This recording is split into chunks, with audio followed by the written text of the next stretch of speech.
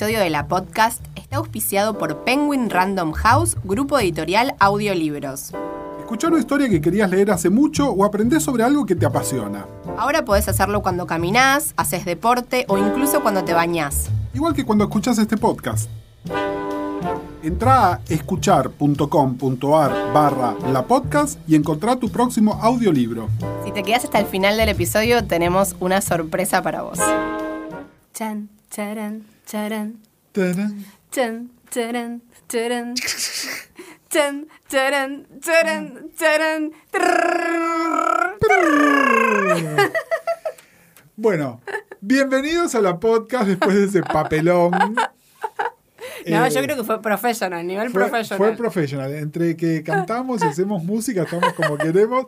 Pero bueno, nada, es re importante. Bueno. Ya nos extrañábamos. Ya nos extrañábamos con Mariana porque estamos muy desprolijos para grabar. Ustedes sabrán disculparnos también, pero además... No estamos desprolijes, estamos ocupados. Estamos ocupados, es cierto. Y una de las cosas que prometimos a principio de año y estamos así como cumpliendo, era que íbamos a retomar nuestra cobertura de Sex and the City, que encima, yo no sé si... Que dejamos a mitad de camino. No, quería avisar que está en HBO Go. La pusieron en HBO Go. Y además, como está en HBO Go, otra gente, no sé si estuviste viendo en Twitter, está haciendo su propia cobertura y dije, damn it. Entonces ya hubo conversaciones sobre Berger y sobre el ruso y qué sé yo, y es tipo, se nos adelantaron. Entonces no podemos... Pero perdón, a ver, digamos, más allá de como... modestia aparte, no creo que haya otra cobertura como la nuestra. No, bueno, no. Yo creo que tipo nos estuvimos preparando 5 años para hacer este podcast. No. Y a ver, defiendo... Lamento mucho que no estén viendo mis manos en este momento y la gesticulación a los Janis de Friends que estoy haciendo. Le faltan las uñas nada más. Pero, bueno, nada. Tenemos que retomar, si pueden ir a nuestro archivo y van a encontrarse con nuestra cobertura de temporadas 1, 2 y 3. Con la 1 y la 2 creo que nos resultó como súper refrescante volver a verlas, sí. ¿no? Y le descubrimos cosas que por ahí se nos habían perdido. Con la 3 es más complicado y vamos ahora a la temporada 4. Season 4. Y acá está lo que se dice de la temporada 4 y lo que nos pasa a nosotros. Más allá de la cosa de vayan al archivo, porque sabemos que hay gente, está la gente que nos escucha así como no matter what, llueve, truene, ya viste la serie, no me importa, y también está la gente como un poco más vaga, de che, los enganché este año y no sé qué, estoy escuchando acá. Entonces les hacemos un mínimo previously on, que es que la premisa de este rewatch de Sex and the City es decir, bueno, mirándolo con una mirada 2018-2019, ¿qué pasa si resiste, digamos, una mirada feminista de hoy? ¿Cómo envejeció la serie? Y la otra gran pregunta que nos terminaremos de responder al final del capítulo sobre la temporada 6 es si, digamos, si la cosa de que Sex and the City es recordada como una serie medio superficial y bla, bla, bla, ¿es realmente así o es una mirada misógina de una serie que es una gran serie y que no está en el canon porque el canon lo armaron chabones con heterosis? Yo, a ver, voy a ir sentando como una postura, como les decía recién. Temporadas 1 y 2 me resultó súper refrescante verlas. La temporada 3 es problemática, pero es problemática por cuestiones por ahí de diseño, ¿no? Que justamente, y esto lo comentamos en el momento, si escuchan el comentario de audio de los episodios cuando salió en su momento el DVD, tanto Sarah Jessica Parker como Michael Patrick King hablan de que ellos querían explorar cómo era llevarla a Carrie como a su punto más bajo y qué es lo que tenía que hacer y que por eso eligen toda esa historia, ¿no? De las infidelidades cruzadas y bla. Dicho esto, sí. Yo siempre tuve la idea en mi cabeza que la serie empieza a hacer agua de alguna manera en la temporada 4. Okay. Y ahora vamos a cubrir la temporada 4 y un toque tengo que venir a darme a mí mismo la razón. Me parece que hay algo en esta temporada que como que perdió, no sé, la frescura sería la manera de plantearlo. Yo tengo cosas para criticar, pero lo que me pasó es... siento que es como el crack. O sea... No, es súper adictiva. No, que hay algo de, por ejemplo, nosotros el año pasado hicimos la 1, 2, la 3 bastante seguiditos, ¿no? Como no tardamos demasiado en hacer esas 3. nos agarró fin de año, que sabíamos que no íbamos a grabar hasta este año, yo como, digamos, estoy poniéndome bastante metódica con esto. De hecho, me obligué a no ver ni un capítulo de las 5, aunque me daba ganas de ver las 5. Para ver para dónde para iba, decir, cómo bueno, seguía. digamos, lo estoy haciendo muy metódica porque yo nunca, para los que no lo escucharon, yo nunca había visto la serie en orden. Incluso hay capítulos que creo que no había visto nunca. Esta temporada es una de las que hay algunos episodios que están pasados hasta el cansancio, pero también hay muchos que son muy serializados alrededor de la trama central del medio, que yo creo que algunos por ahí hasta a propósito no los pasaron, porque medio que no se entienden si no ves el anterior o el posterior. Claro, puede ser porque hay algunos que yo realmente no los recordaba, algunos que sí, a full, pero algunos que no los recordaba, y me pasó que desde el año pasado a como que este año me costó, Gus me decía, che, miraste Sex and the City, che, miraste, y me costó como arrancar, pero una vez que empecé a ver la temporada fue como la primera vez, digamos, fue como encontrarme con un ex y de repente garchás y dices, wow, tipo, ¿por qué? ¿Por qué me separé? Como, esto está increíble. Me la vi, o sea, vincié como la mejor, siento que hay algo intacto en mi amor por la serie. No, a ver, yo le tengo mucho, me caen muy bien los personajes, me pasa también que a medida que avanza la serie, los dos personajes más flashy, que son Carrie y Samantha, empiezan a cansarme más y les tomo más cariño a Miranda y a Charlotte. Me parece que además sus historias se les permite un desarrollo que no sé si a las otras se les permite, como... Me parece que Charlotte, a ver, los dos personajes más caricaturescos siempre fueron Samantha y Charlotte, ¿no? Sí. En los extremos. Me parece que Samantha todavía, como que les cuesta salir de esos dos trazos que tiene Samantha. Y siento que Charlotte, los dos trazos de la puritana, como que siento que hay más compasión con Charlotte y que entonces se vuelve más tridimensional y más interesante. Sí, hay más compasión. Y yo creo que por momentos la dejaron salir de la caricatura.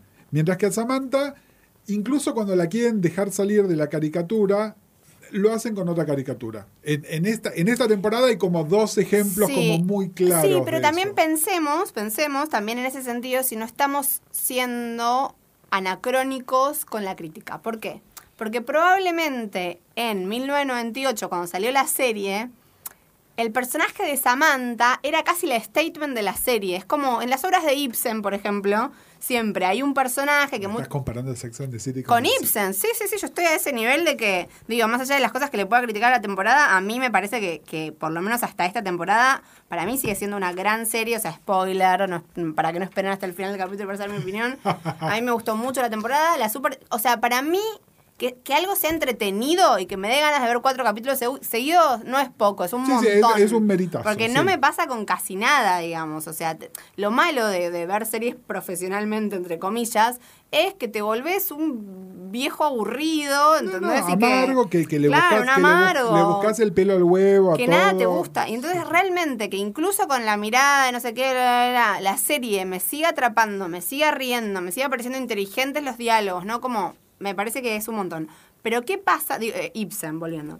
En Ibsen siempre había un personaje que un poco traía como la mirada del autor y bajaba un poco de línea. Muchas veces era un médico, un filósofo, ¿no? Que tenía como unos parlamentos donde en algún punto te explicaba la obra, ¿no? Sí. Esta obra está acá para hablar de la mentira y la verdad. No es un narrador oficialmente, pero actúa como si lo fuera. Sí, exacto. Era un personaje que claramente no tenía demasiada trama y estaba ahí como para tirar la posta. Me da la sensación de que cuando sale Sex and the City, en un panorama donde a las mujeres un montón de cosas no se les permitía, en principio no se les permitía protagonizar series, ¿no? Totalmente. Y que, digamos, como siempre está esto que a mí me encanta, que es que en realidad, más allá del amor de cada una y más allá del casamiento o no casamiento, maternidad o no maternidad, la historia de amor que cuenta Sex and the City es la historia de amor entre ellas 4, entre ellas, de amigas, ¿no? Como algo de siempre.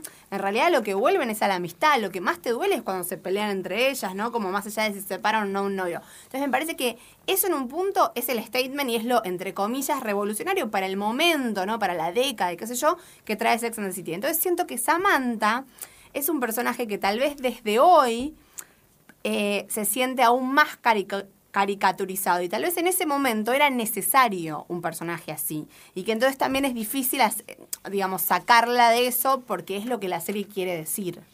Sí, lo que pasa es que, a ver, metámonos ya en plot points y me parece que ya dice algo sobre nosotros que empezamos no hablando de Carrie, de la historia principal de Carrie, sino de Samantha. Pero bueno, a ver, Samantha tiene como 2 arcos argumentales fuertes esta temporada, que son María y Richard.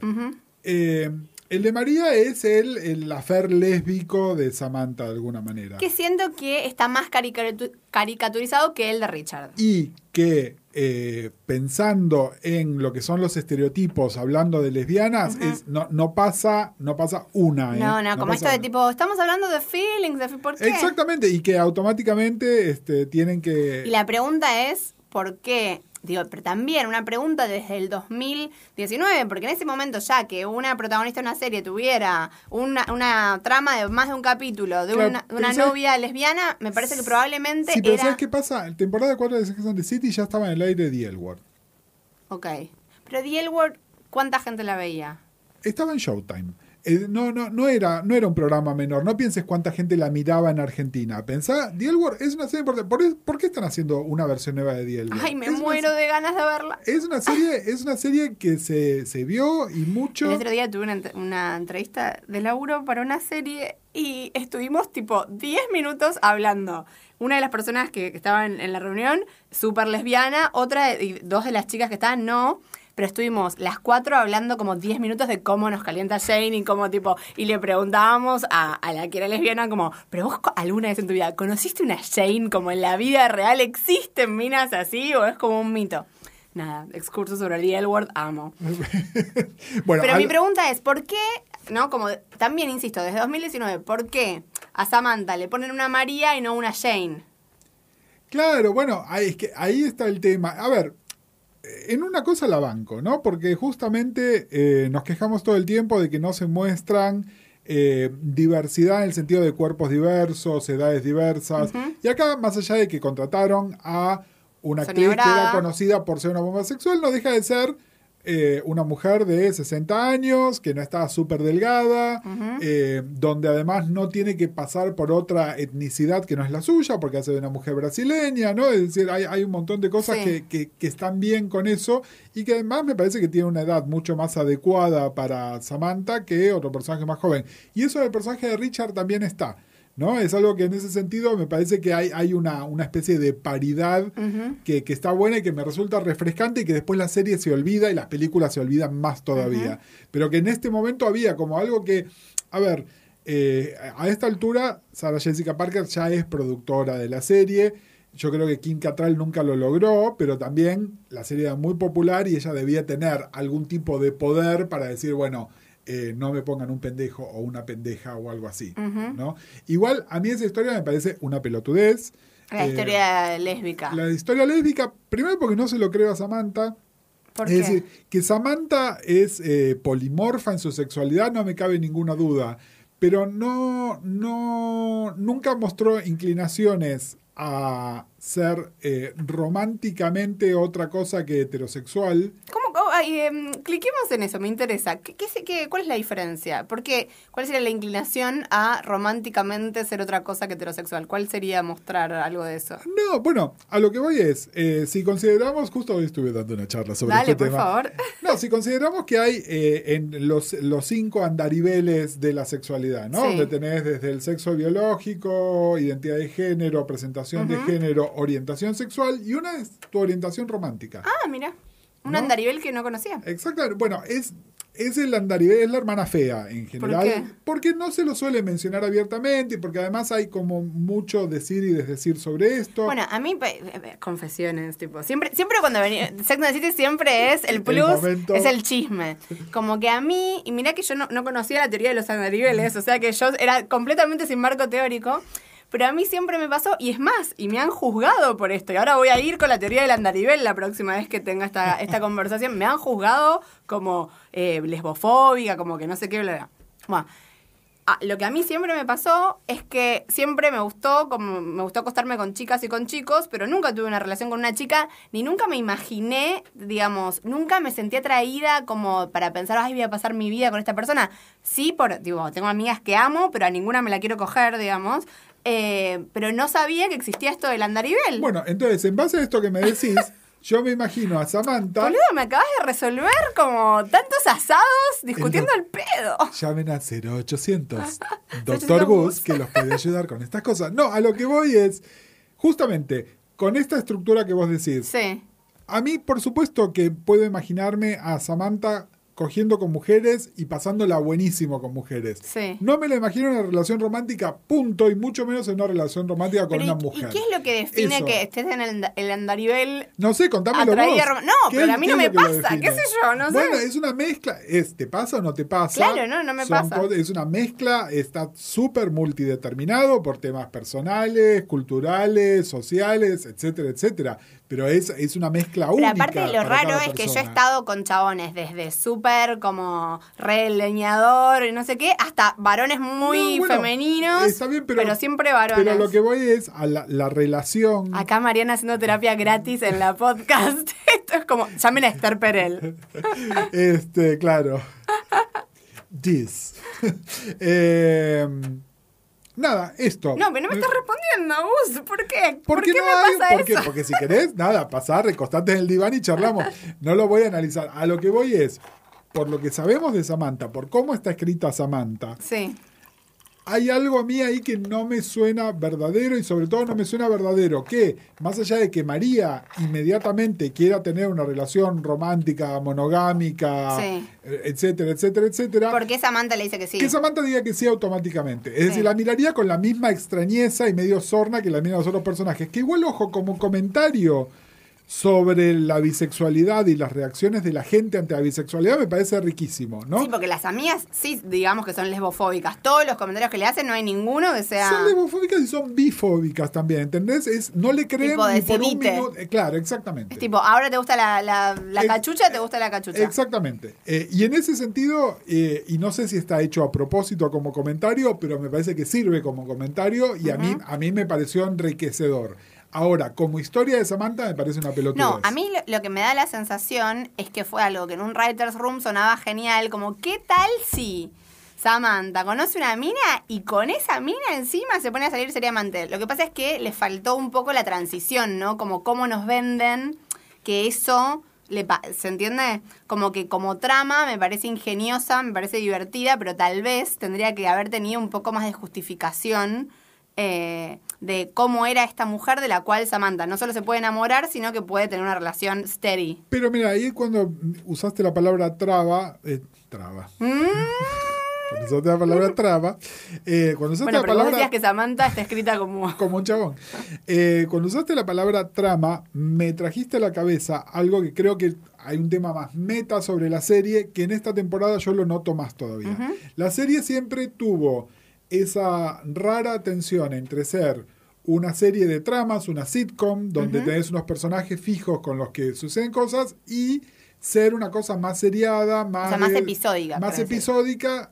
Primero, como que tendían la tensión entre ser episódica y ser más serializada. Exactamente, y hay algo del desarrollo de personajes que la emparenta más con los grandes dramas de los cuales es contemporánea y por los cuales nosotros consideramos que por ahí no el número 2, pero que merece un lugar entre el canon de las grandes series de la primera década del 2000, donde no coinciden una con la otra. Entonces, si vos vas a maltratar al personaje de Samantha como si fuera Joey en Friends, con una historia lésbica, le estás quitando peso a su desarrollo como personaje integral que vas a conseguir durante 6 temporadas. Me estás dando el pie para algo que quería decir, que tengo acá anotado en mis notas. Yo quiero contarles, así como les cuento intimidades de todo tipo. Yo tomo notas, esto es muy loser, muy loser. Tengo esas apps de organización personal y todo, pero ¿cómo tomo notas? En borradores de Gmail. Okay. O sea, empiezo a escribir un mail, no lo mando, entonces me queda en el borrador y así voy editando siempre ese mail. Mariana, lo siento casi como una perversión. Y tengo anotado acá en letras gigantes, Sex and the City inventó el dramedy. Y un tipo de dramedy, digo, ya sé que me vas a decir Los Sopranos y no sé qué, pero un tipo de dramedy. hay una escena, hay un capítulo que es el capítulo 8, donde muere la madre de Miranda. Sí. Y, digamos, obviamente la serie no es un drama y no se va a tomar, digamos, todo súper en serio. Pero hay una escena que es como muy conmovedora, que es que Miranda, que está todo el tiempo como, bueno, no pasa nada, yo lo manejo, no sé qué, se va a comprar un corpiño y una vendedora, que casualmente es más grande que ella, como una figura un poco materna, no sé qué, la ayuda y se le mete en el probador como que se vuelve como un poco invasiva, bla, bla, y ella termina como quebrándose con la vendedora, abrazándola, diciéndole se murió mi mamá, no sé qué, y ella le dice, bueno, vení. Y es muy emotiva esa escena. Y yo ahí pensé como, hay algo de esto que siento que podría ser una escena de Better Things. Bueno, yo te lo vengo a pelear completamente porque el concepto del Very Special Episode es tan viejo como la sitcom. Especialmente en las sitcoms de los 70s, esas que están fuera de tu corpus que analizás. Pero esto siempre existía. Un episodio donde había una muerte o una historia que tenía que ver con consumo de sustancias, generalmente alcoholismo en los 70, o con alguna revelación de índole sexual, el famoso episodio de Mod sobre el aborto. Estos temas siempre estuvieron tematizados con peso y además hay una queja constante, y yo soy el número uno en quejarse, que muchas veces a los actores de comedia a la hora de premiarlos se los premia porque sean algo dramático dentro de una comedia y no por su trabajo como comediantes. Es que el problema, si pensamos como en las grandes series o sea, porque aparte, siento que Sex and the City está entre la comedia y el drama, pero también entre los 90 y los 2000, ¿no? Como que hay algo donde, ¿qué la emparentamos con Friends o la emparentamos con Los Sopranos? O sea, hay como algo... Bueno, es un híbrido. Por eso digo, es un híbrido. Siento que en algún punto sale perdiendo, que vos, tu lapsus de que traba, como que también es una serie un poco traba, donde es como... Sí, no ley de identidad de serie. Ley de identidad, claro, como algo... Siento que en ese sentido siempre... como que está sola en su andarivel un poco. Entonces, como que no termina de entrar en ninguno de los dos cánones. Sí, a mí me parece... a ver, yo soy muy crítico del trabajo de Michael Patrick King. Me parece que es un chanta, me parece que es un tipo que es... ¿Qué hizo después? Pelotudeces. ¿Cómo qué? Tendría que buscar ahora, pero es un tipo que siempre siguió trabajando, ¿eh? Es un tipo que no tiene... Bueno, si tenés en tu currículum, tipo, soy el showrunner de Sex and the City. Pero lo que voy es... sí, la serie hacía todas estas cosas. Obviamente él no era el único responsable de la serie, pero me parece que la serie tenía en esa transición... Algunas cosas de la transición están muy torpes porque él es un showrunner torpe. Ok. Es decir, que tenían todo. Tenían los personajes, tenían el elenco, tenían el apoyo de HBO, tenían el apoyo del público, pero él no era por ahí el tipo con más maestría para manejarlo. Sí, y de hecho, yo creo que si te tengo que decir, todas las cosas que no me gustaron de la temporada, salvo una... Son todas las que tienen que ver con transiciones. Como que siento que en sí, cuando llegábamos a un momento estaba bueno, pero como que era medio inverosímil cómo pasamos de una cosa a la otra. Bueno, metámonos un toque en... A ver, hablamos de qué pasa con Samantha. Dejemos a Carrie para el final. Ok. Difícil. Hablemos un toque de qué pasa con Miranda, que lo que pasa con Miranda es una de las cosas más emblemáticas de la serie, que tiene que ver con su embarazo, con la decisión de qué hacer con ese embarazo y... qué hacer con su relación con Steve, el progenitor de ese embarazo, que es Steve, ¿no? Bueno, Miranda, claramente, fue siempre uno de los personajes que más me gustó. Siento que si yo fuera guionista de Sex and the City hubiera hecho lo mismo. Como algo de, obviamente, que a ese personaje, ¿qué le vas a hacer? Y que quede como que es el mayor conflicto que le podés poner, me parece, a un personaje como Miranda. Sí, pero por otro lado... Y a ver, rescato algo buenísimo que es en la charla sobre el aborto, donde Samantha y Carrie hablan claramente ambas de sus experiencias. No solo eso, sino que aborto. está bueno que Carrie le miente a Aidan. Sí. Que él le dice, ¿y vos alguna vez tuviste uno? No. Como que ella dice después, ¿por qué le mente? Como algo donde no solo se habla de eso, sino que se habla del tabú de hablar de eso. Totalmente, pero bueno, entre ellas lo hablan. Y qué sé yo ahí... me parece que hubiese sido muy... Entiendo que dramáticamente meterle un hijo a Miranda está buenísimo, pero por otro lado es mucho más fiel al personaje que Miranda hubiese concretado ese aborto. Miranda siempre priorizó otras cosas en su vida. Es decir, es como que la serie quiere darle una lección a Miranda. No sé si darle una lección. Yo siento que, a ver, acá, guión 101, serie versus película. En una película yo te diría sí. Es un personaje como Miranda, lo que debería pasar es que aborte, no sé qué, es más coherente. Ahora, en una serie donde yo lo que necesito es plot, pues necesito, más temporadas, más trama. ¿Qué me va a dar más plot? El aborto me va a durar un episodio. ¿Qué me va a dar más plot? Y el embarazo, todos los conflictos que le puede traer a un personaje así, un hijo y las contradicciones, no sé, me parece que a mí me parece una buena decisión. No, me lo estás diciendo como guionista. ¿Sí? Pero si Miranda fuera tu amiga... Sí. Si Miranda fue... Mira, bueno, perdón que cuente acá. Una amiga mía... Ay, Dios mío. Una amiga mía... recientemente... Bueno, un poco más grande que Miranda. Ok. 39, ahora cumple 40, pero en el momento del hecho, 39. Quedó embarazada de un chico de Tinder. Se había separado hacía un tiempo de una relación importante con un chico más joven. Nada, y quedó embarazada de un chico de Tinder que era medio un desastre. Y como que no sabía bien qué hacer, pero decidió tenerlos. No sé, y me parece... A ver, ¿y qué le hubiera dicho yo a mi amiga? Le hubiera dicho... Y la verdad, si alguna vez vas a querer tener un pibe, qué sé yo, go for it.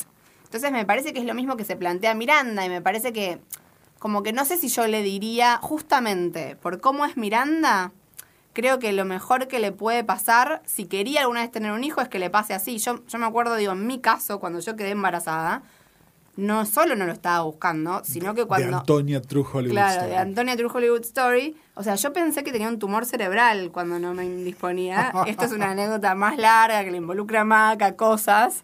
Porque no entraba en mi concepción, no podía estar embarazada y tampoco lo tenía planeado. Que yo siempre digo no planeado, pero sí deseada. Y me acuerdo que mi psicólogo me decía, fue lo mejor que te puede pasar porque sos una neurótica. Y entonces, como que no lo pensaste. Al no planearlo. Claro, como si yo hubiera empezado como a no sé qué. O sea, no sé. Siento que para algunas personalidades, si ibas a tener un pibe, y ya está. Sí. A mí hay algo ahí... a ver, tampoco estoy 100% seguro que sea así. Hay algo en Miranda que yo creo que con este grado de neurosis y de decisión que ella tiene, lo hubiese hecho. Y después hay algo... Pero de todas las cosas que pasan en la temporada, me parece que es la mejor construida. Total, pero después también está, y es el fake out del aborto, que ya lo vi en tantas series que me tiene medio hinchado las pelotas, ¿no? Hay una escena igual en Mad Men y hay una escena igual en un montón de series, donde la mina va hasta la clínica, porque estamos hablando de lugares donde el aborto es legal, seguro y pago o casi gratuito, donde la mina llega hasta la sala de espera, está anotada, la llaman para que entre a hacer el procedimiento, corte y después te enterás que decidió tenerlo. Sí. Es como que me parece cliché. ¿Es la primera vez que vi este cliché o no? No sé. Hoy desde el 2019 me parece hiper cliché. Bueno, en Please Like Me hay una escena que es como la contraescena, porque parece que va a pasar eso, pero no, aborta. Como que pareciera que... sí, que va a haber ahí... Claro, que va a haber como un y al final, ¿no? Pero aborta.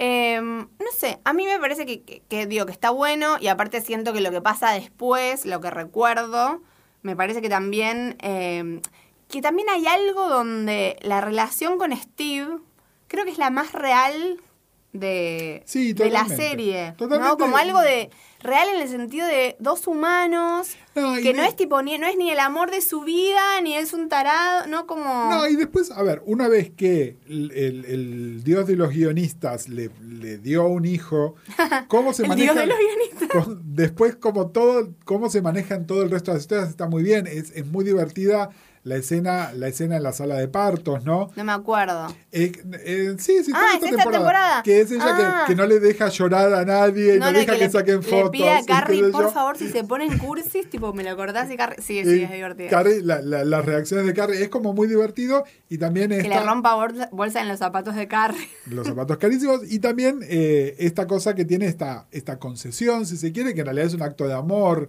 hacia Steve, que es cuando decide que el nene se llame Brady, ¿no? Porque el nene iba a tener el nombre que fuera y el apellido Hobbs, que es el apellido de ella, y finalmente se llama Brady Hobbs, que es el apellido de Steve, ¿no? Que es como, bueno, mirá, esta es la hiperconcesión. O sea, que tiene te voy a nombre hacer. de bufete de abogados, Brady Hobbs. Brady Hobbs y asociados. Bueno, ese nene seguramente va a terminar siendo un colorado abogado también. Pero no sé, hay algo, incluso siento que el personaje es, ¿no? Como algo de ellos dos y cuando ella, toda la trama de Steve de la temporada, ¿no? Que podría ser un personaje mucho más tonto, lo que le pasa a él, digo, entiendo que también eso va a llevar al embarazo de Miranda, pero el cáncer, lo que le pasa a Miranda con que Steve tenga cáncer, el sexo por pena, ¿no? Como... qué sé yo, me parece que hay algo en toda esa dinámica de ellos dos que es como, que no está para nada parodiada, ¿no? Que es como muy entrañable, muy que tiene cosas de comedia, pero que a la vez es súper dramedy. Como que tiene cosas también que decís, no sé, me reconozco en esos vínculos que no son tan extremos. No, totalmente. Y hablando de dramedies, ¿vos mirabas Felicity? Yo miré un poco de Felicity. Pero creo que no pasé de la primera temporada. No okay, era de las Felicity Girls. No, Felicity cuando deja de ser Felicity la del principio, que era como muy llorada y muy centrada en el triángulo amoroso, ella y los chicos, vi esa y serie. empieza a ser una serie más coral. El personaje de Greg Grunberg, que se llamaba John, que era uno que era un poco más grande que ellos, tiene una historia de cáncer de testículo que es prácticamente igual que la historia de Steve. Ah, mira. Incluso con lo de el huevo postizo. Y sabes que estaba pensando que son casi contemporáneas. Mira. Es decir, ojo, por ahí también había como un psych test de cáncer de testículos, ¿no? Muchas veces. No, pero aparte el huevo falso es genial. Sí, porque siempre, ¿no? Como que hay algo de también medio freudiano de el complejo de castración de las mujeres, que siempre es nosotras la que nos falta, tipo ponernos las tetas, no como algo... Es raro ver a un personaje varón en esa situación de vulnerabilidad, encima acompañado por Miranda, ¿no? Como que hay algo que me parece está bueno de... Sí, igual como varón te puedo decir que el tema de quiero que se note y quiero que sea lo más grande posible es universal, ¿eh? No, es decir... Sí, pero ¿viste alguna vez una escena de alguien que se va a alargar el pene? A mí solo me llega por mail. No, cero tematizado porque nadie habla de eso, pero me parece que es una de las cosas más básicas de la masculinidad. En ese sentido, los putos somos un poco más sinceros, ¿no? Claro. Tanto en la apreciación de como en querer demostrarlo, pero es algo de la masculinidad básica. Medio de pendeja en me acuerdo, mira, Plaza Serrano, cuando se iba a Plaza Serrano, así las mesitas en la calle, y estaba con un exnovio y todos sus amigos varones y una amiga mía. Y entonces estábamos hablando un montón de cosas, alguien contaba algo, todos nos reíamos, alguien contaba algo, nos reíamos, no sé qué, y de repente mi amiga dice, no, y el otro día estuve con un chabón y la tenía así chiquita, no sé qué, y no se le paró. Cri, cri. Claro, nadie se rió. Todos. Y yo dije, ok, se le juega algo. Es como, hiper tabú. No lo conocían al pibe, ¿entendés? Era como, pero de esto no nos vamos a reír. Hay como un pacto de caballeros. No solo nos vamos a reír, sino que además es confrontarlos con un real, que ellos lo saben, que es las mujeres hablan de esto entre sí. Claro, y mirá si el mío... Claro, ¿entendés? Tenía un huevo más grande que el otro, él era chiquito, acabó muy rápido. Sí, chicas, chicos, mejor dicho. Todos hablamos de eso, sí. En ese sentido, me parece... Y las mujeres, como que siempre está como esta idea de que los varones son crueles y las mujeres somos Susanita, ¿no? Como, yo me acuerdo, yo en la secundaria, en el banco de una compañera, teníamos un coso dibujado que era con liquid paper, que era una regla, con los centímetros y todo, y cada vez que estábamos con un pie nuevo, el otro día era ir, como el ritual de ir y dibujar en la regla cómo era, tipo, cómo era de ancha, cómo era de larga, todos, tenía pelos. Mariana Levy, avanzando la conversación de género desde los tempranos 2000. No, pero digo, me parece que también es parte como de una cosa de iniciación, no sé, femenina, hetero, de hablar de penes. No, y me parece fantástico, y justamente me parece que acá sí hacen falta más series escritas por mujeres donde esto se vea reflejado y no con la idea que tiene un varón o un varón homosexual, como en el caso de Michael Patrick King, de cómo las mujeres hablan de este tema. Uh-huh. Me parece que ahí lo que falta es eso, es una perspectiva de efectivamente las mujeres hacemos esto. Bueno, hablando de un varón gay escribiendo sobre cómo hablan las mujeres, ¿qué te pareció el capítulo de Me chuparon el culo? Una pelotuda. No, bueno, pero ahí hay algo que aparte de una pacatería total, hay algo que es muy la relación de los norteamericanos con el culo. Ok. Incluyendo de los varones gay con el culo. Okay. Que tiene que ver con un tema social, que creo que es uno de los grandes problemas de la sociedad norteamericana y que nadie lo habla, que es que ellos no tienen bidet. Total. Y entonces, ¿con los pelos? Pero no solo con los pelos, sino que además hoy en día, ¿no? Está como, se habla y disculpen si alguien se ofende, pueden esquipear el próximo minuto o algo así. Se habla de la responsabilidad del pasivo. ¿Cómo? Contame, me interesa. Hoy estoy aprendiendo, chiques. Donde si vas a tener sexo anal, el pasivo tiene que hacer una preparación previa que incluye... ¿En qué serie lo vi últimamente? Bueno, pero viste que ellos usan el tema del douche, que el douche es vaginal originalmente, que es prácticamente como un enema, a veces con aguas, con perfume, para limpiarte todo por dentro. Donde además, chicos, los enemas hacen mal, punto. El enema solamente se puede hacer por una situación médica particular. Hacerse enemas porque te limpian el alma, wrong. ¿Qué alma? No, ¿El alma está en el culo? Mira, hay un chiste muy divertido sobre eso, justamente en una película con Sarah Jessica Parker, que es una de mis películas favoritas, que es L.A. Story, es una película escrita y protagonizada por Steve Martin, donde el bimbo de la película es Sarah Jessica Parker, que hace de Sandy, que es así como una californiana, qué sé yo. Como primera salida con él, se van a hacer unas enemas de café. ¿What? Porque los gringos. A lo que voy es, ellos tienen un tema con la higiene del culo y qué significa el sexo. Y entonces, nada, sale esta mojigatería sobre lo que significa el rimming. Pero, pregunta, igual así como ya... derrape. No sé si derrape, pero... Me parece que vamos a tener que hacer 2 episodios sobre esto, porque todavía no hablamos de Carrie. Uncensored. Pregunta, así como, bueno... Si haces una felatio, ¿no? Si chupas una pija. O un cunilingus. O lo que sea. Pero siempre por lo general es más como...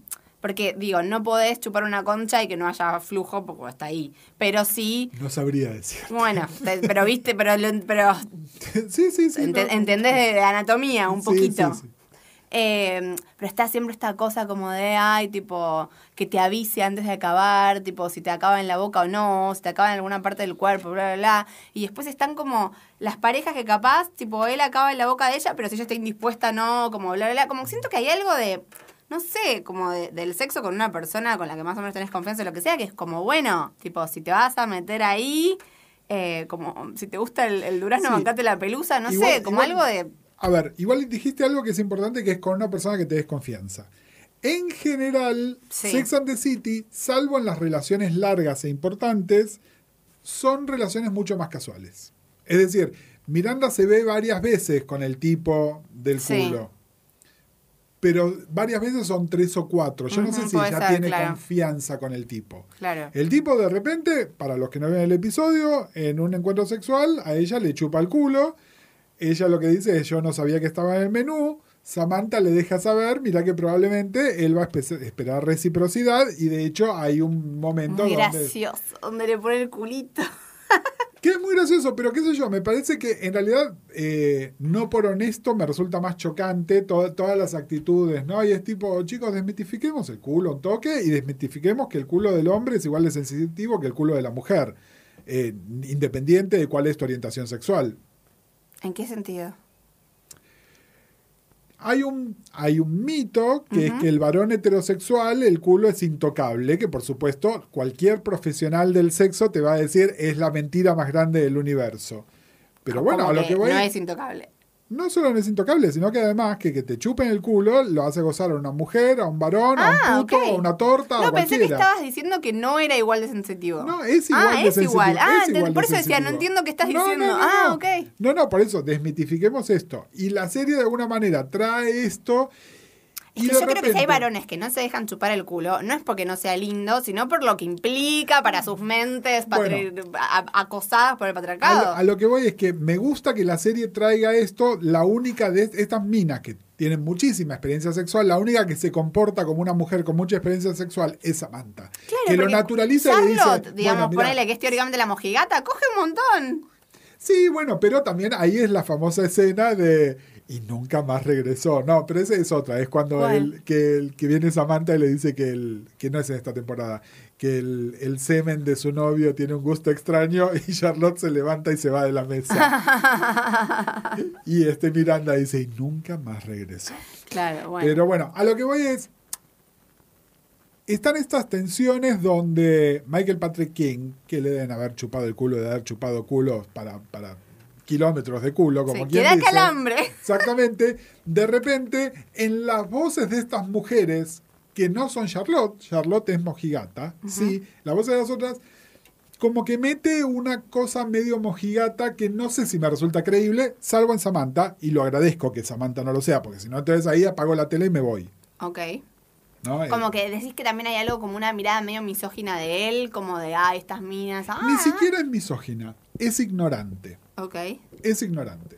Igual yo he tenido conversaciones con amigas que como, digamos, yo creo que hay algo como todavía un poco tabú de algunas cosas sexuales y que hay chicas que es como, No, que lo hay, recontra lo hay. A lo que voy es a coherencia en cómo escribís al personaje y cómo evoluciona el personaje.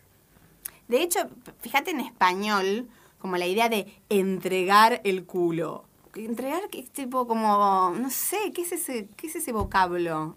Entregarlo aquí, como, no sé. Bueno, eso ahí hay algo medio freudiano y medio anal, pero anal bueno, en el pero sentido entregar, del regalo. pero viste que es como algo de no, porque tipo, y le entregaste el culo. ¿Cómo le entregaste el culo? Bueno, pero porque está visto como que es un premio. Igual también hay una cosa que es súper cierta, que es que los argentinos tienen un tema con el sexo anal. Es decir, independientemente del bidet o no el bidet, sí.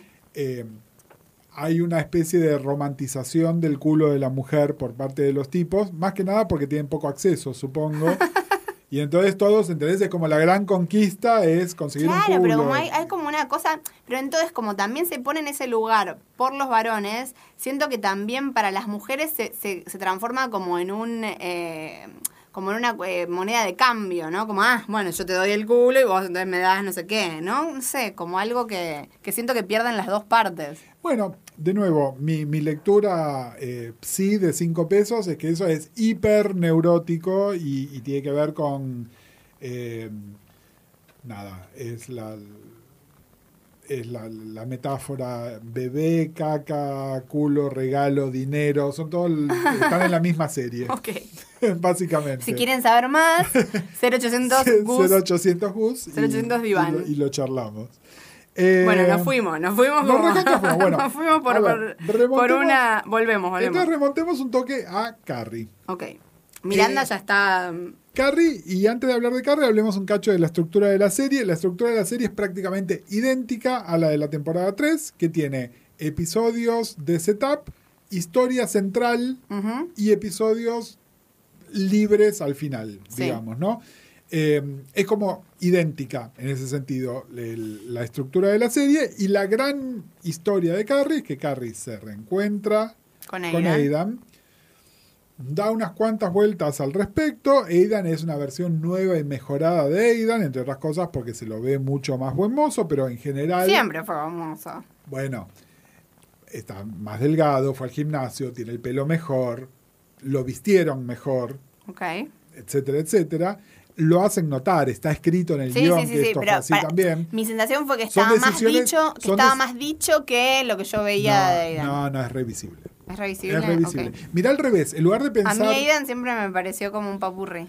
¿Eh? Siempre me pareció como más papurri Aidan que Big. Es recogible. Lo que voy es que ahora es más estereotípicamente cogible que antes. Antes era como un gusto adquirido y ahora pasa a ser como el chongo indiscutible. Pero bueno... Hablando de Aidan, digamos, algo que se introduce cuando se introduce nuevamente a Aidan, perdón, ahora que estuvimos hablando tanto del culo, Perdón, gente, perdón, mi inconsciente. La podcast, elevando la conversación sobre series desde Sexópata. 2014. Bueno, y aparte soy como una tarada que me hace reír las mismas cosas desde tercer año. Bueno. Que Carrie le dice, bueno, mandale un mail, y Carrie dice no tiene mail. Como que hay un montón de cosas esta temporada con respecto a la aparición de internet y de que realmente, que ahí dije, qué flash, ¿no? Sí, que igual, ojo, yo esto lo vi en el momento que salió. Sí. Yo ya tenía internet de alta velocidad en mi casa cuando Sí. Carrie todavía no tenía internet. Claro, era raro también en ese momento. Carrie queda como una pelotuda. Ok. Carrie queda como una pelotuda porque en el año 2004, cuando sea que se hacía esto, internet en los Estados Unidos era una cosa súper real. A ver, ya había salido la película Tienes un email. Claro. Entonces, había una película al respecto. Que Claro. Carrie no esté online y que Aidan no tenga una dirección de... No, es una pelotudez. Perfecto. No, me parece... Bueno, y acá arranca la vuelta de Carrie con Aidan. Polémica, no por la vuelta, sino porque acá sí, yo digo, Carrie es horrible, ¿no? Carrie es horrible. Carrie,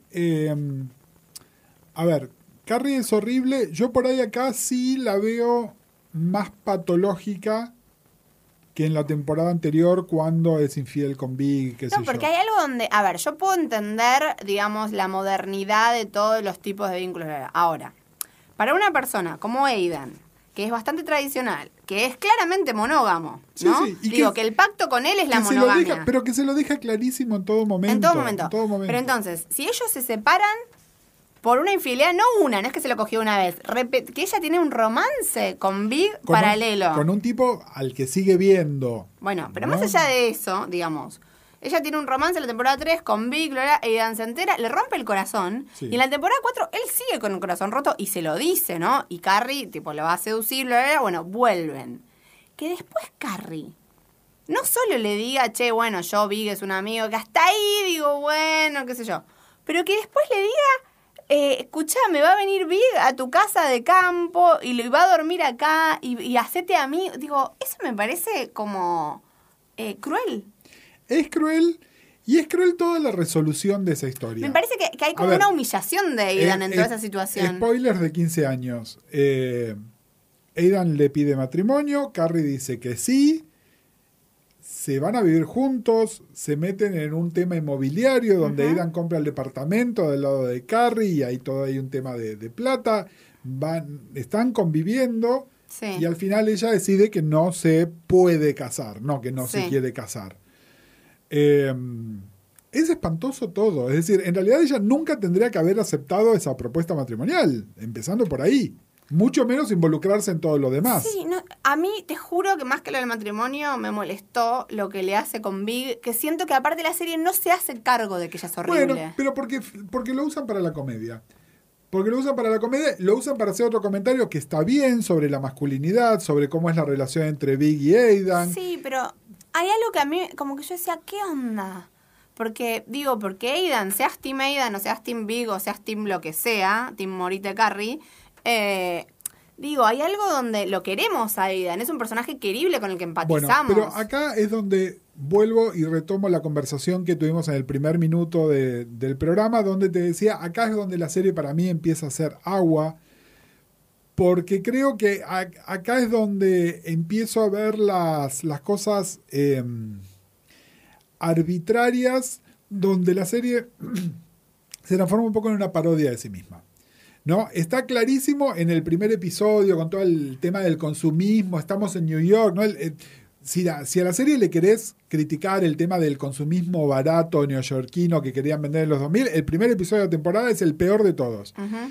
Pero después toda esta cosa de demostrar hasta qué punto Carrie es una frívola que tiene $50 en el banco y que no sabe que algún día le pueden levantar su contrato de alquiler, ¿no? Ese tipo de cosas donde Carrie no es pelotuda. ¿Por qué la serie se empeña en mostrarla de esa ¿te acordás manera? la escena perdón, que traía a Louis, pero el otro día, y acá va a venir, acá estoy llamando a los trolls, escuchando una entrevista a Phoebe Waller-Bridge, ella decía que una de las grandes inspiraciones de Fleabag es Louis. Y siento que es la primera que escucho decir, porque siento que un montón de gente choreó de Louis y no mucha gente lo admite. Nota al pie. Viene el episodio de Fleabag. Sí, prometemos. Está en la lista. Bueno, hay un episodio de Louis que es casi idéntico, pero mucho más genial y mucho más absurdo, donde Louis va al banco porque quiere comprar una mansión y le dicen de qué casa puedo comprar, una que valga $300. Vean ese episodio de Louis que se llama Moving, es genial. Igual es interesante porque el episodio de Sex and the City es 10 años antes. Lo que pasa es que en Louis, como Pero la serie se hace cargo de que él es un pelotudo. Exactamente, como la premisa de Louis es un pelotudo. Pero la premisa de Sex and the City no es Carrie es una pelotuda. No. Entonces, ¿por qué haces que Carrie parezca una pelotuda? Bueno, pero Charlotte, más allá de que eso se resuelve también medio bobalicón, cuando Charlotte le dice, yo no te voy a prestar la plata, digo, tiene razón Charlotte. Claro que tiene razón. O sea, las otras dos, como yo te presto mis ahorros, ¿por qué le vas a prestar tus ahorros? Es que a mí, a ver... dijimos que íbamos a hablar de Carrie al final, pero la traes a Charlotte. A mí toda la historia de Charlotte acá, a partir del momento en que Charlotte se da cuenta, no puedo estar con Trey y voy a pelear un montón de cosas con Trey, es otra Charlotte totalmente distinta. La Charlotte que se planta y le dice a Carrie, mira, no te voy a dar la plata. Es una Charlotte que te das cuenta por qué es quien es y por qué puede seguir viviendo en la ciudad más allá de que tenga los recursos económicos o no. No, es una tipa que me parece que sabe tomar decisiones en su vida. Que el momento en que Trey le trae el bebé de cartón, no. Pero aparte, yo digo, ¿what? Pero a la vez lo compro, ¿entendés? Que ese chabón pueda hacer eso. No, a mí, en realidad, lo único que no me cierra de la historia de Trey y Charlotte y el tema de los intentos de fertilización asistida y todo eso, es que la serie se olvida que Trey es médico. ¿Por qué? Y Trey tiene ese tema cuando tiene que ir a hacerse la paja en el... Sí. Sos médico. Sí. Sos médico. Punto. Sí, pero él tiene sos como médico. un tema con... No importa. Sos médico. La serie se olvida... A los fines de la comedia, la serie se olvida que es médico. Hace que Trey sea agente de bolsa, hace que sea abogado, hace que sea contador... Pero no me digas que es médico, porque hay todas las historias que encima tienen que ver con salud reproductiva, con impotencia, con un montón de cosas.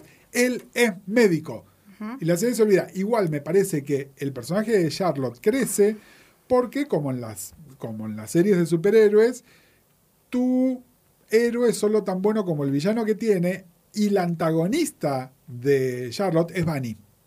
Que es un recontra personaje, donde te das cuenta que en realidad... Y esto sale también a la luz y queda mucho más claro en la temporada que viene, donde ella cuando tramite su divorcio, no lo tiene que tramitar con Trey, lo tiene que tramitar con Bunny. La que manda en la familia McDougal es Bunny. Sí, eso queda... bueno, igual todas las escenas, todas las secuencias con Bunny son geniales. Claro, pero lo que voy es que el personaje de Charlotte crece en relación al personaje de Bunny. A eso voy. Y Trey pasa a ser un... Claro, que se le planta, digamos, a alguien que es una verdadera antagonista. Exactamente. Trey pasa a ser, en lugar de un bebé de cartón, es el marido de cartón. Sí. Porque en realidad... ahí bueno, es que me parece que hay algo... Digo, así como la serie está en algún punto ingenua o superficial en otras cosas, siento que acá, digamos, la moraleja de que la serie le... digamos, cómo la hace aprender la serie a Charlotte... es como mostrarle, digo, siento que algo de ten cuidado con lo que deseas porque lo puedes obtener. Siento que en el personaje de Trey es un buen ejemplo de eso bien hecho, ¿no? Como la serie le da a Charlotte todo lo que ella creía que quería en ese personaje. Y sin embargo, te muestra que una vez que lo mirás de cerca, eso no era tan shiny, ¿no? Sí. A la vez, te hago una pregunta. ¿A vos te parece poco verosímil que Miranda decía no abortar, pero te parece verosímil que Charlotte lo deje a Trey porque él le dice... siento que ahí también hay una transición que yo la veo un poco corta. A ver. Digamos, cuando ella lo deja porque él le dice, mira, yo no voy a seguir haciendo tratamiento, sigamos intentando, pero... Bueno, para ella ahí es un deal breaker. A ver... la concepción de Charlotte es una Susanita de clase alta. ella quería el marido perfecto para tener los hijos perfectos. Ella tenía el almohadoncito con el nombre de Shaila, que iba a ser su hija. Eso lo vimos en la temporada 1. Ujú. El momento en el cual el tipo le dice, yo renuncio a esto, y además, porque mamá tampoco está en mi repertorio la posibilidad de adoptar, bueno, Charlotte decide que no quiere más. Aparte, esa relación tenía cero pasión, Sí. es lo que falta. Y él además cometió actos de una crueldad increíble hacia ella. Bebé de cartón.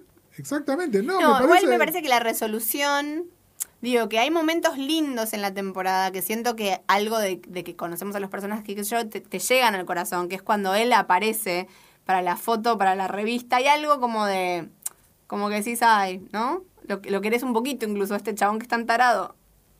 Sí, no me ¿No pasó. lo quisiste? No, para nada. Para nada. De hecho, me parece que es uno de los personajes, de los personajes más pelotudos de toda la serie. Me parece que es Trey. Que creo que es por diseño también. Sí, Es decir, re. no tiene nada que ver con lo que pienso de Kyle MacLachlan ni ninguna otra cosa, ¿no? No, él está genial como actor. Porque Totalmente. De hecho, por eso rescato el personaje de Bunny. Me parece que ahí, como antagonista brillante, es Bunny. Eso me parece que está Y bárbaro.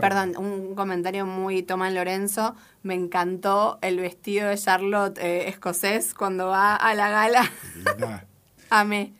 Bueno, volviendo a Carrie. volviendo a Entonces Carrie vuelve con Aidan, tienen una relación comprometida, bla, bla, bla, pero Carrie no sabemos bien por qué sigue siendo amiga de Big. Tipo, está en el payroll y hay que pagarle a ese actor, no sé, porque no se entiende por qué ella sigue siendo amiga de Big. Eso es totalmente arbitrario también. A ver, no porque no exista la amistad entre el hombre y la mujer y que no haya fuck buddies, que finalmente es un poco lo que son ellos, pero hay una presencia de él que solo se justifica porque el actor tiene que estar ahí, Sí. y no realmente porque haga las tramas, porque incluso podría reaparecer más adelante. Claro, pero no tenemos por qué verlo. Y hay Exactamente. algo incluso que siento que atenta, como que hay algo del personaje de Big que está bueno en las primeras temporadas, que más allá de que compres o no compres, es esto como el misterio, ¿no? Como que uno no sabe bien quién es él y él como puede ser un pelotudo, pero como no lo conocemos parece interesante. Sí, acá ya le sacamos la ficha. Hay algo de cuando, tipo esto de que sale con la actriz y que la llama llorando, no sé qué, como no es un tarado también. Digo, no entiendo cómo después hay gente. A ver, la gente que compraba el amor tortuoso entre Big. ellos. ¿Cómo puede ser Team Big Big después de eso? ¿Cómo hay gente que es Team Big? No. Y otra cosa que digo también, que ahí sí siento que la temporada hace agua, el cliffhanger traído de los pelos del último episodio de, ay, me voy al viñedo, ay, entonces la última noche y andamos por el Central Park con caballos y no sé qué. ¿A quién le importa? Who cares? Es re who cares. Sí. Bueno, hablemos de esos últimos episodios. Dale. Que en realidad son memorables nada más porque Carrie se corta el pelo. Y Y en el medio, digamos, pasa September 11, ¿no? en el medio pasó Fíjense que yo me fijé en el IMDb, hay varios meses. totalmente, y el último, la placa en el último episodio es dedicado a la ciudad de Nueva York y todos los que vivimos acá. Y de hecho el acknowledgement de September 11 es al final de la temporada. No, es al principio de la temporada 5. Ok. Digamos, la serie que está propiamente dicha, así es esto. Pero bueno, ahí hay un tema de paso del tiempo que nunca queda del todo claro, que tiene que ver con el corte de pelo de Carrie. Creo que tiene que ver también con el embarazo en la vida real ¿De quién? de ¿Miranda? De Miranda. ¿Miranda se embaraza en la vida real? O se embarazó después en otro momento, pero en un momento se tiene que tomar como una licencia Ok. porque estaba teniendo un hijo. En realidad hay una serie de motivos en el medio, bueno, sí, Torres Gemelas, pasan un montón de otras cosas. Y además son los episodios post-Aidan, Ujú. donde el tema es Carrie no tiene plata, que es la cosa más ridícula de todas. Sí, Carrie es un desastre ahorrando, pero es lo que decíamos, ¿no? La hacen quedar como una pelotuda realmente. Y entonces aparece todo el tema de que Carrie va a escribir para Vogue. Que, a ver, no sé cuánto cobra un columnista de una revista de la tirada de Vogue, pero seguramente con eso no es la solución económica No, para de nada. nadie. No, de nadie para nada. No, igual, y también hay un par de cosas que me dieron un poco de vergüenza ajena, que es tipo, me voy a tomar un colectivo, no sé qué. Y aunque la serie se ríe un poco de eso, es tipo... No, además, chicos, esto independientemente de lo que hagamos nosotros como turistas en New York, los neoyorquinos usan el transporte público, sobre todo el subte, toman mucho taxi, que en realidad el comentario acá es que Carrie se maneja solamente en taxi, pero Y hay ricachones como Vic que tienen un auto con chofer que lo lleva Sí. de acá para acá. Pero son el famoso, es el 1% porque es el 1%, Claro. no inventemos otra cosa. Pero sí, es como re cringe, en el buen sentido de cringe, ¿no? Es Sí, no sé. horrible. Pero bueno, Nada, también hay toda algo esta nota- de cómo ella se separa de Aidan, que es como un poco, ok, venía todo bárbaro, era el divino. ¿Qué pensás de esto como psicólogo? ¿Qué pensás? Cuando ella empieza a vomitar porque No, eso él le propone matrimonio y todo eso. ¿Trucho? Me parece forzadísimo.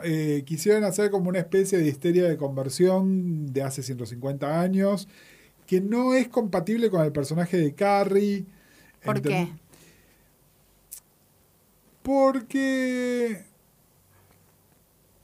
Porque los rasgos histéricos de Carrie a lo largo de la serie, que son un montón, nunca fueron de este tipo, ¿no? No es creíble, no me parece que esté bien escrito, no, me parece que psicopatológicamente no tiene sentido. Es todo forzado, encima el tema de que entonces es muy norteamericano.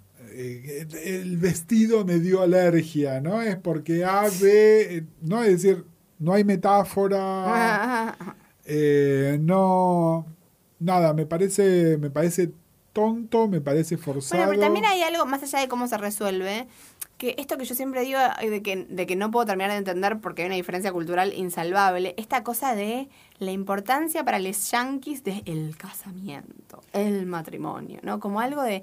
Porque incluso ahí hay un momento en que vos tenés ganas de decirle a Aidan, chabón, ¿en qué te importa tanto? ¿Sí? ¿Entendés? Es como, ¿por qué querés? Sí, igual acá no hay que hablarle a Aidan, ¿no? Hay que hablarle a Carrie. Aidan tiene sus principios y quiere hacer lo que quiere hacer, y en realidad la que se mete en un quilombo que no hacer algo que no quiere hacer es Carrie.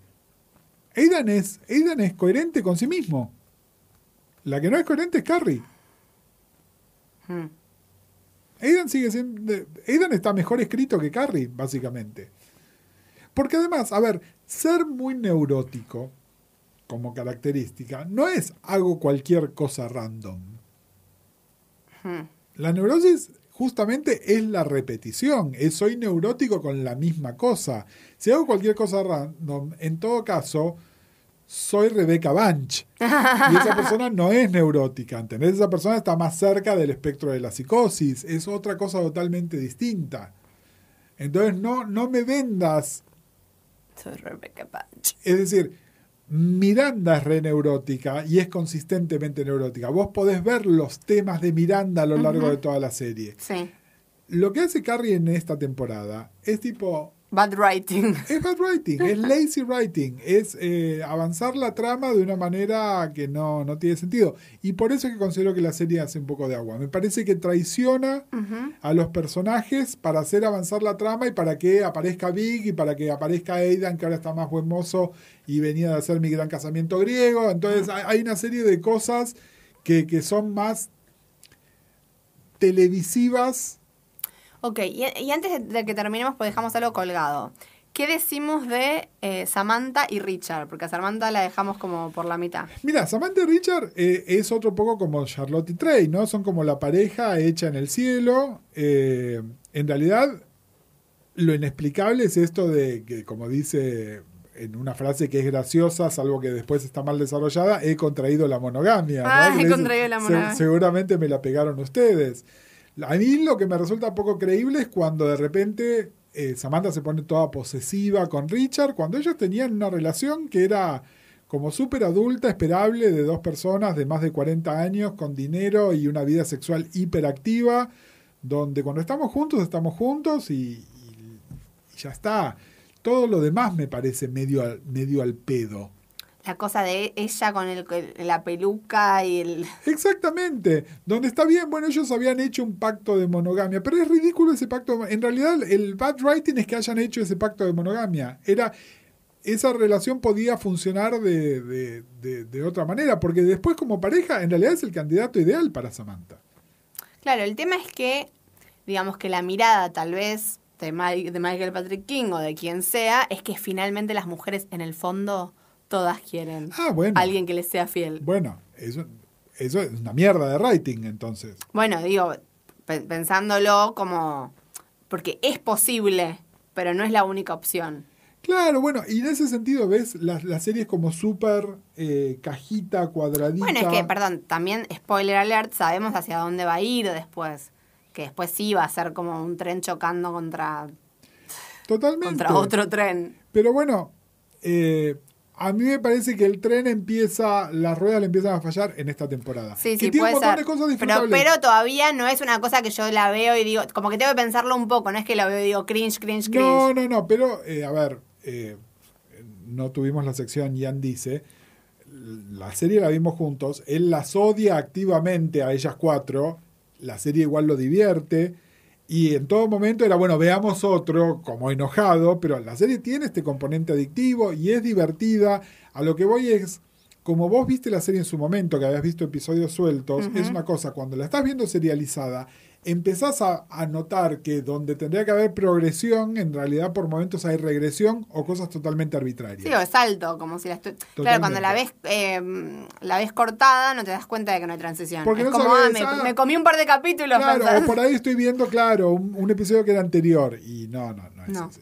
Claro. En fin, bueno. La gente nos puede salir a pelear sobre... Una cosa. Ya que estamos no llegando a fin de año, pero promediando, al menos el año de la podcast, cuéntenos los ganadores de los audiolibros, qué audiolibros escucharon, qué onda la experiencia, porque como que se los ganan y nos abandonan, así como piden y después, chao, suerte. No, igual no nos abandonan, la gente nos sigue comentando. Pero cuéntenos qué onda los audiolibros, cuáles eligieron, me da curiosidad. Les quiero mucho a nuestros oyentes. Y últimamente tuvimos un par de declaraciones de amor por mensaje privado de Instagram. Gracias, igual nos encanta. Nos encanta que además hayan encontrado en Instagram la manera de por ahí de mandarnos cosas que por ahí en un mail no hacían. Y aparte es gracioso porque de repente responde Gus y yo justo lo veo y respondo y Gus tipo dice, porque usamos la misma cuenta, entonces la persona no puede saber quién está respondiendo, entonces Gus dice, esa fue Mariana. No sé qué, como... o yo diciendo soy Gus. Bueno, nada, para que la gente sepa de qué se trata. Anyway, nuestro Instagram es la.podcast. La mayoría de nuestra actividad de redes sociales, digamos, de diálogo, la encuentran ahí, pero si no, como siempre, en Twitter, #lapodcast, y a Mariana la encuentran como... @marianevi. A mí me encuentran como @guscasals. Todavía no me acostumbro, yo sigo poniendo Archie y un bajo. Igual, bueno. Y eso, básicamente. Y eso, estamos grabando en los estudios del Baído, nos edita Gonzalo Ruiz, esta vez con muy poco tiempo. Los zapatos son de Lontel, las medias son Silvana, por supuesto.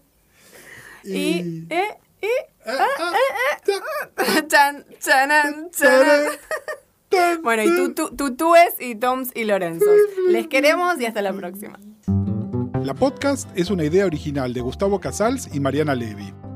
Este episodio fue grabado en los estudios del Baído y fue editado por Gonzalo Ruiz. Nuestra música original es de Nicolás Zapa.